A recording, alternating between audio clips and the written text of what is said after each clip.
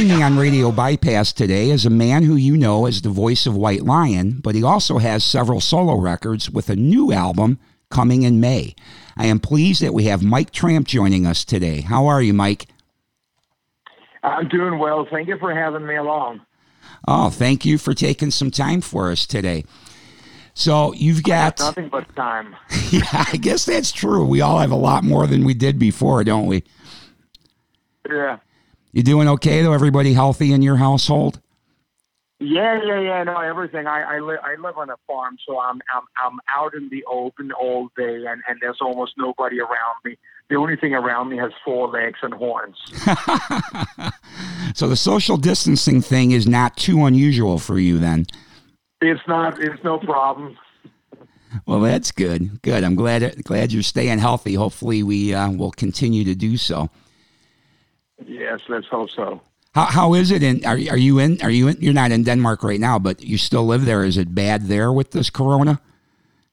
I mean, is there any place that's not bad?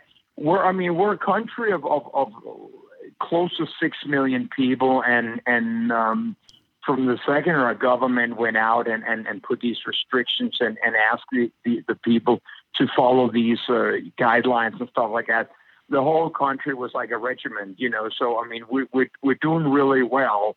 We're doing really well, and getting close to the next step of they just opened up certain schools and stuff like that, and putting everything in the system and stuff like that. But I could definitely be in worse places.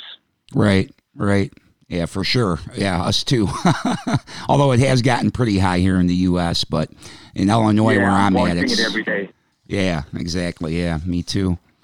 All right, well, let's talk about something fun. You've got a new record coming out. Is it still scheduled to arrive on May 1st? Yeah, let's get real here. It's not like the old days where something like this would jeopardize, an album from an artist of my caliber. I mean, 50% of what I sell is online. 25% of what I sell is after the show, and then maybe there's like 15, 20% that gets down to the store, whatever store that might be. Right. So people have already pre-ordered and things like that, et cetera, So there's no need to change that whole plan. It doesn't make any difference if I release it June 1st or August 1st, because in reality, it's just an extension of my life, of where I am, and if by some accident or other unforeseen thing you didn't get to hear this album until next year, it would be just as current, because that's what I am. I'm in the present moment, and that's just what I aim to be. An artist since my first solo album in '96, and now 12 albums later on. It's an ongoing journey. You're following one character that happens to be me. I sing about me, how I view the world, how I see life, my struggles, my happiness, my pain, all these different things. And I've described it many times that to me it's like an endless highway where at times I pull off an exit, and that exit represents an album. And I sit there for a while, and I look around and I look behind and see where I've been. Did I learn something? What happened? And then you move on, and then down the road another exit represents a new album. So it's you could basically pick up any Mike Tramp album and feel like it would represent the artist 100%. Mm-hmm. So that to me is probably my greatest accomplishment, because that's all what I set out to be.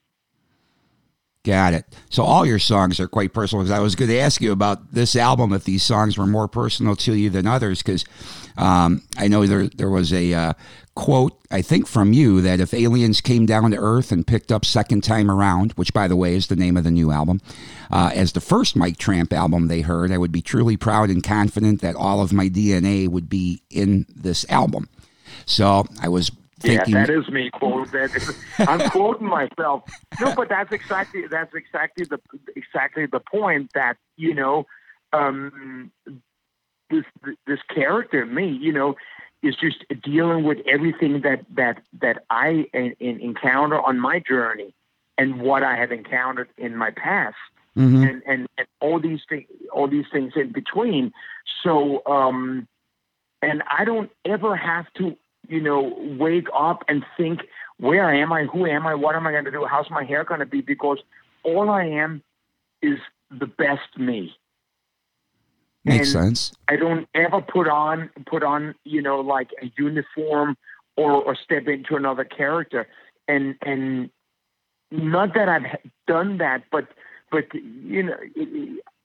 reflecting on the decade of the 80s, which was a decade where a lot of us fell into being a little bit of a character because we kind of like were following what was the trend at that time, and everybody sort of wanted to be better than the other one, but we were all the same in many ways. The 80s is such a strong image that you almost one person represents the whole 80s because it's so distinctive.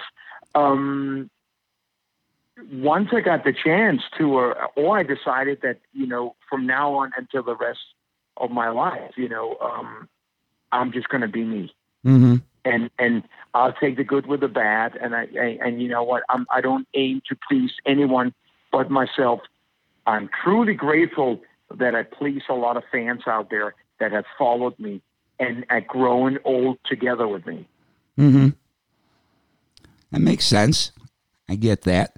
That's good. Well, it does because I can't in 2020, I can't be my Tramp 1988.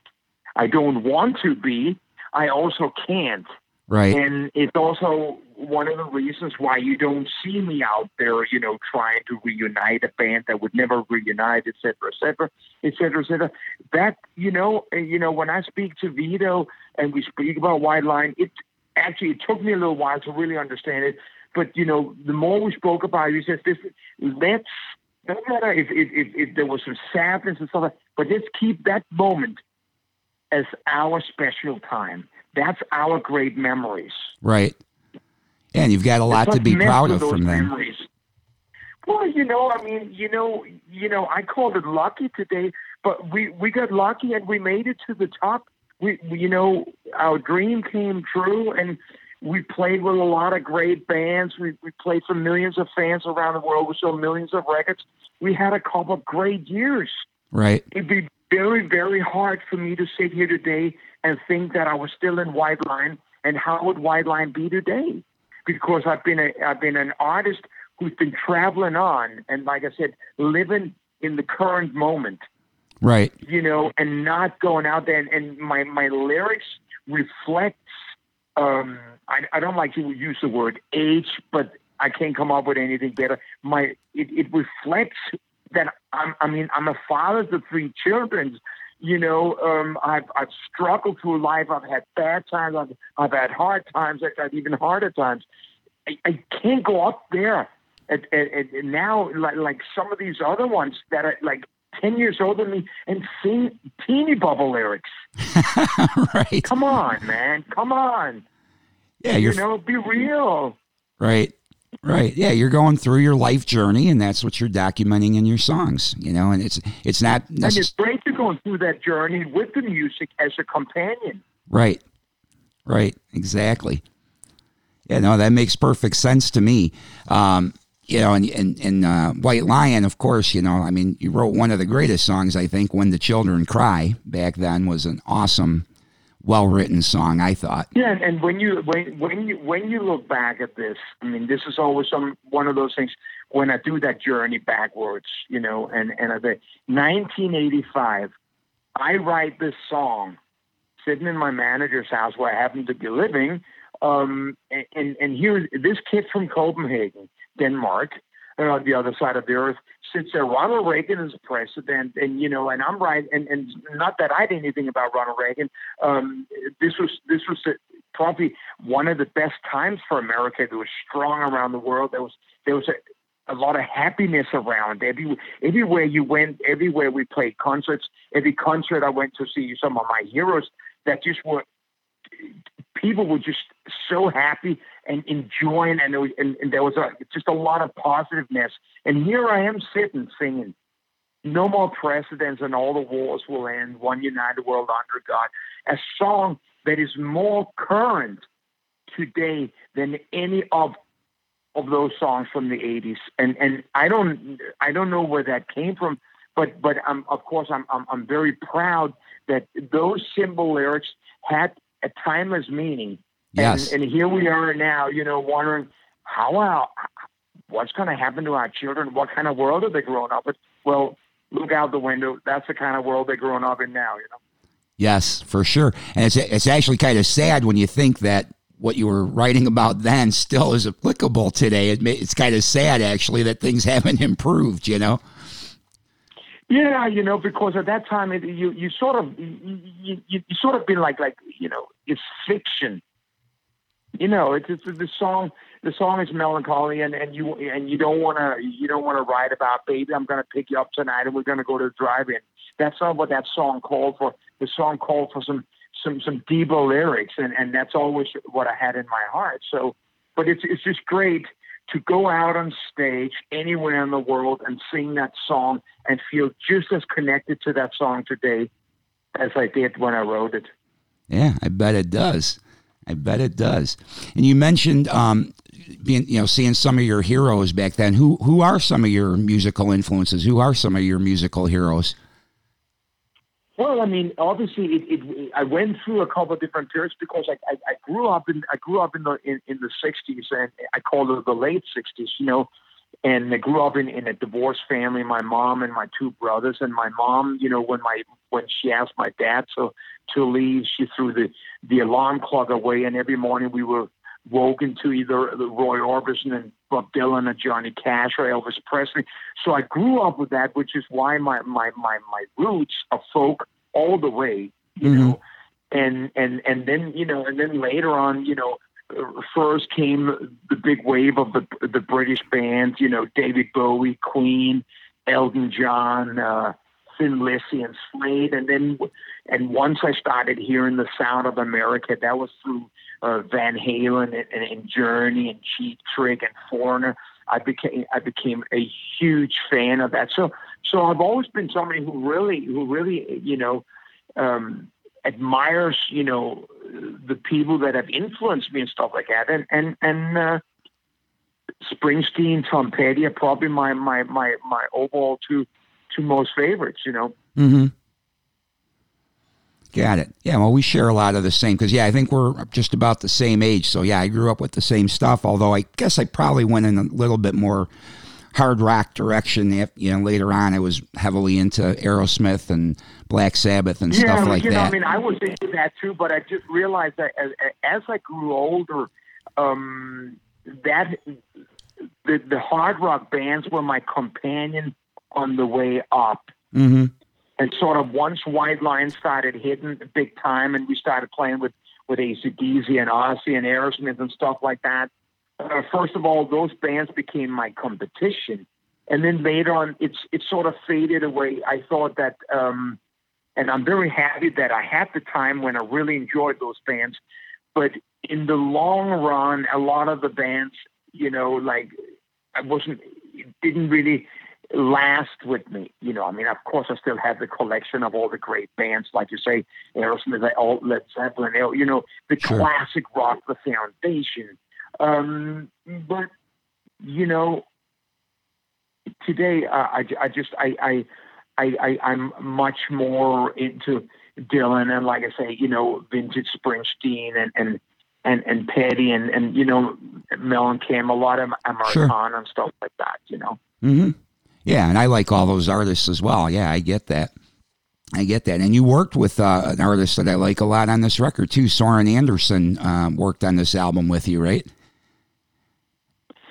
Well, yeah. I mean, I'm friends and around me is is both in the studio and outside the studio. These days, it seems like friends get together and we do my Tramp album and stuff like that, So it's important. I don't need to go any new places. I don't need to break any barriers and stuff like that. I'm not at the cutting edge. I'm not at the front line or stuff like that. I just like to be where I am. So I like to work with the same people. And when I write the songs, I know what I do, and I know how I want the end result. So it's nice to work with people that understands that. Mm-hmm, of course. Yeah. Well, I was just glad to see you worked with Soren, because I like a lot of the things he's done. Well, it's all a matter of like that. We're not producing records in the way of how albums used to be produced and stuff like that. When in my home studio, when I do my demos and when I write the album, stuff like that, it almost sounds like the final album. Mm-hmm. It's and then when I take it into the studio and my band of brothers, which is a big circle of a lot of friends, come in and play on it. It just becomes more alive, and it's not the same person like myself that's been playing all the instruments at home. But there's no experimentation.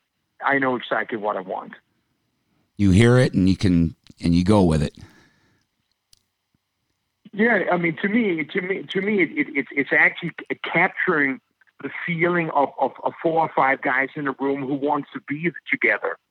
It's one of those things that it died out basically because of nobody was signed to a record deal anymore. Nobody had the money to record albums, so a lot of people were doing a lot of home recording.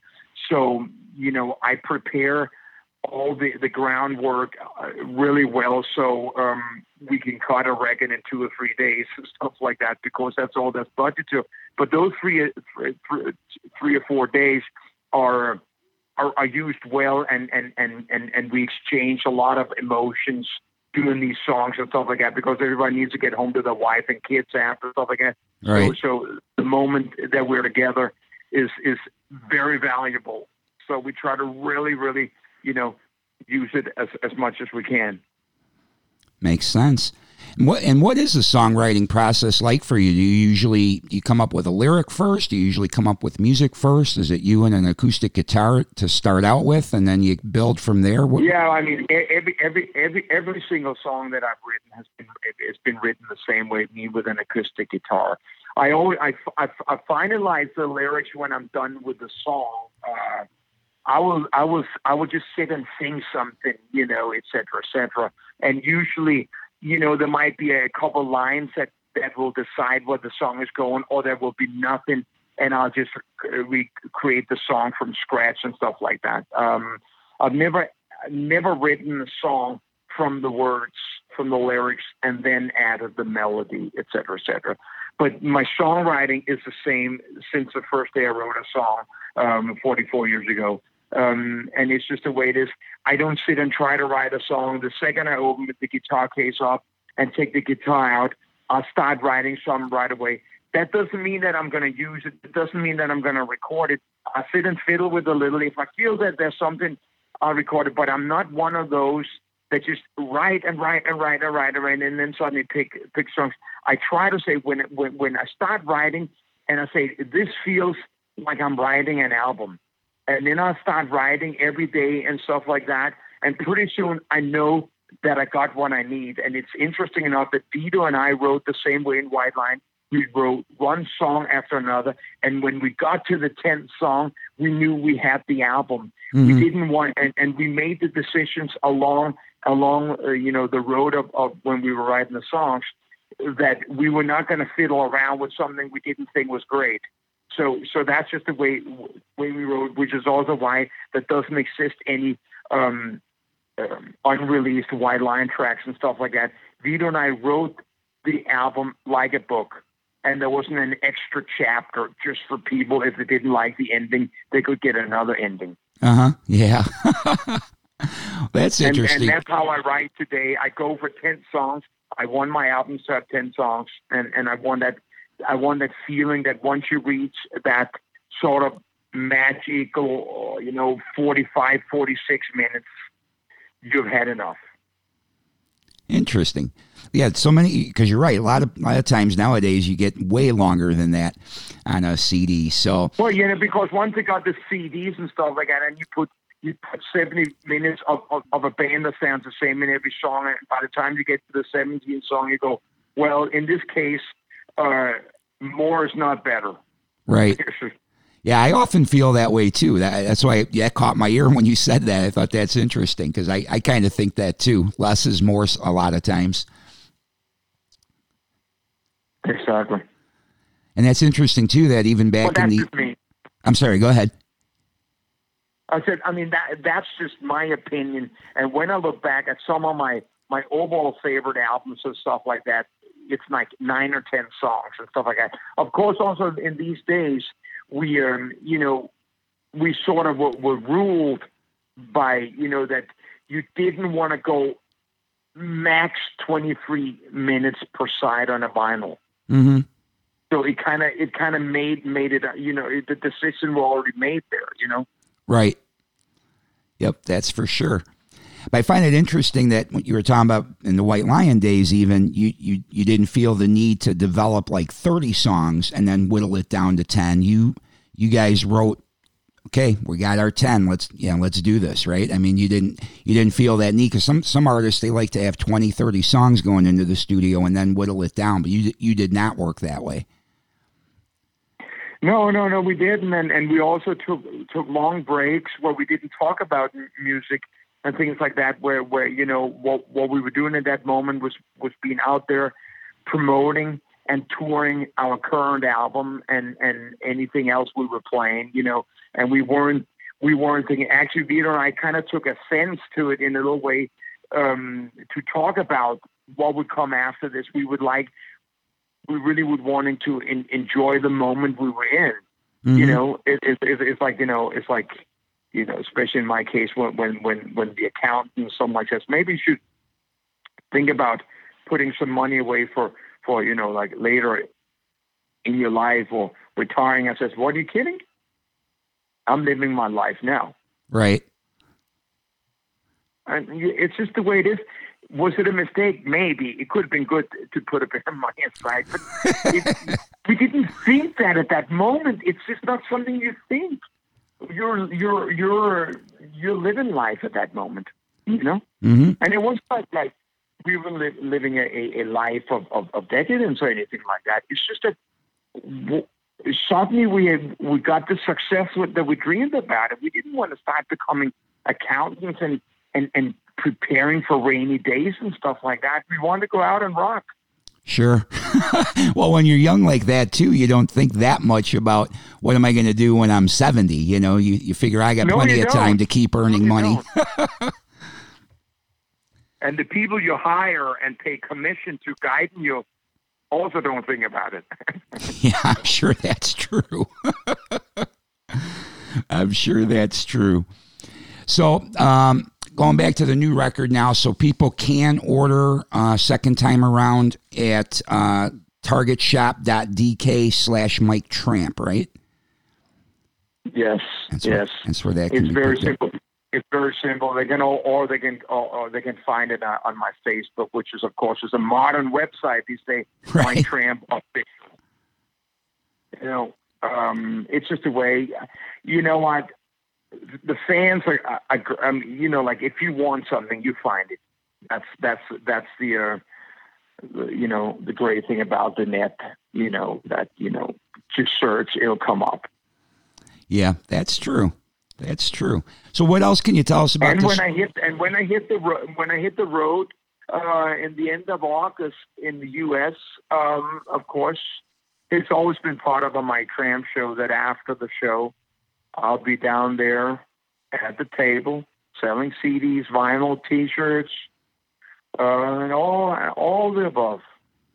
Excellent. So I was going to ask you about your tour dates because I know you were scheduled for the U.S. April to June. So I was going to ask you if that's been rescheduled. Sounds like it has already been rescheduled. It's been rescheduled. It's rescheduled right now and starting August 26th.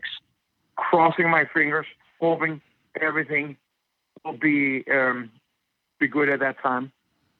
Yeah, let's hope so too. Yeah, it's so hard to say. I don't know what my opinion is on when I think things might get back to normal. I just don't know. Yeah, no, I agree. I agree with you. I feel the same way.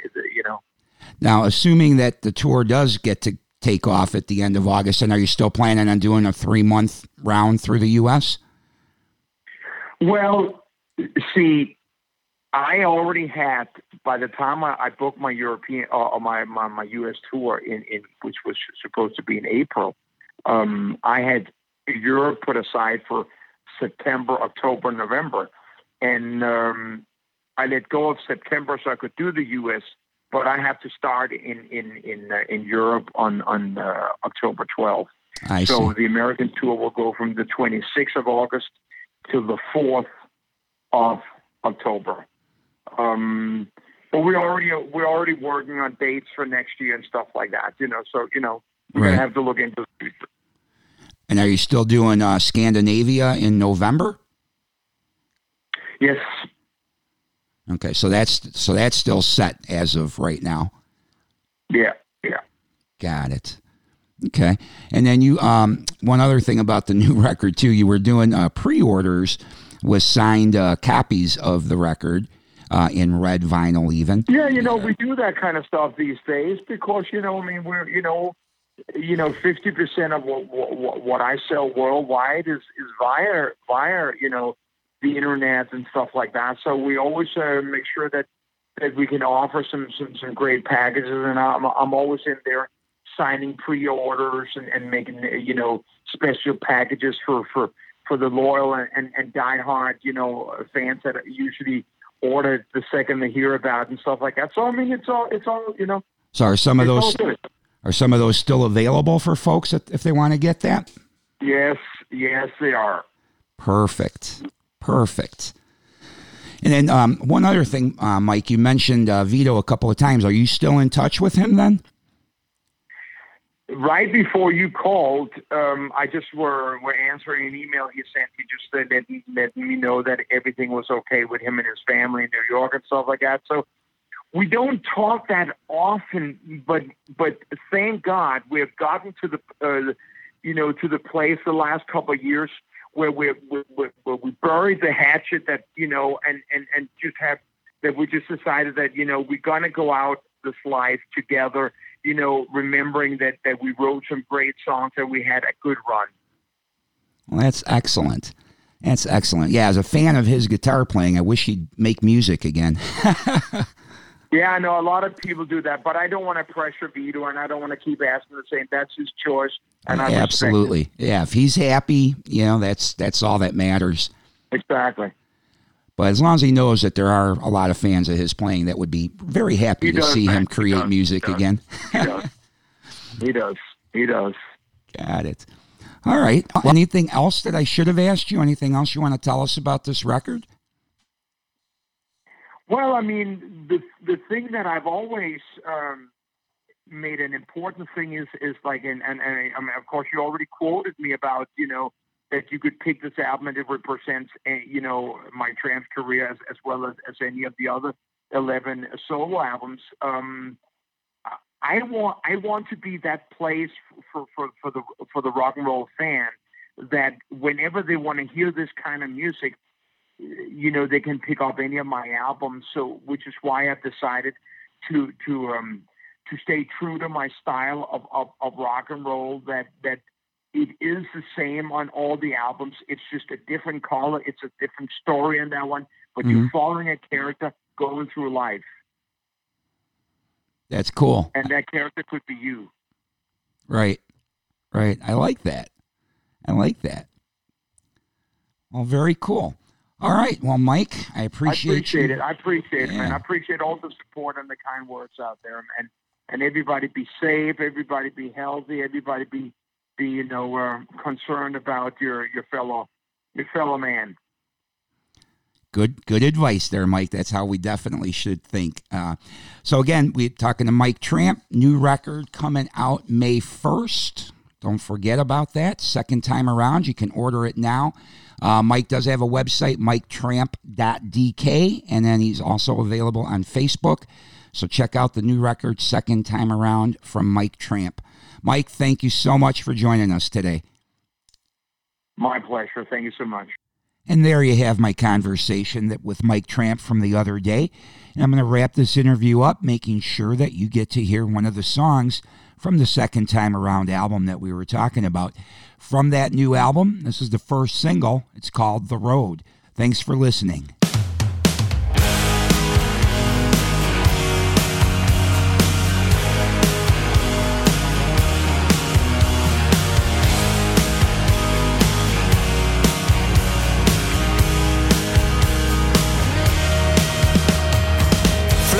Child, young and wild, dreams in your eyes and the faith in your smile. Spirits high, rebel cry. You don't have wings, but you know you can fly. Never quit, never doubt. You stand on your mountain and you scream and you shout. Look ahead, not behind. You know what you want, what you will find. There ain't nobody gonna tell you what are you gonna do. Just wait.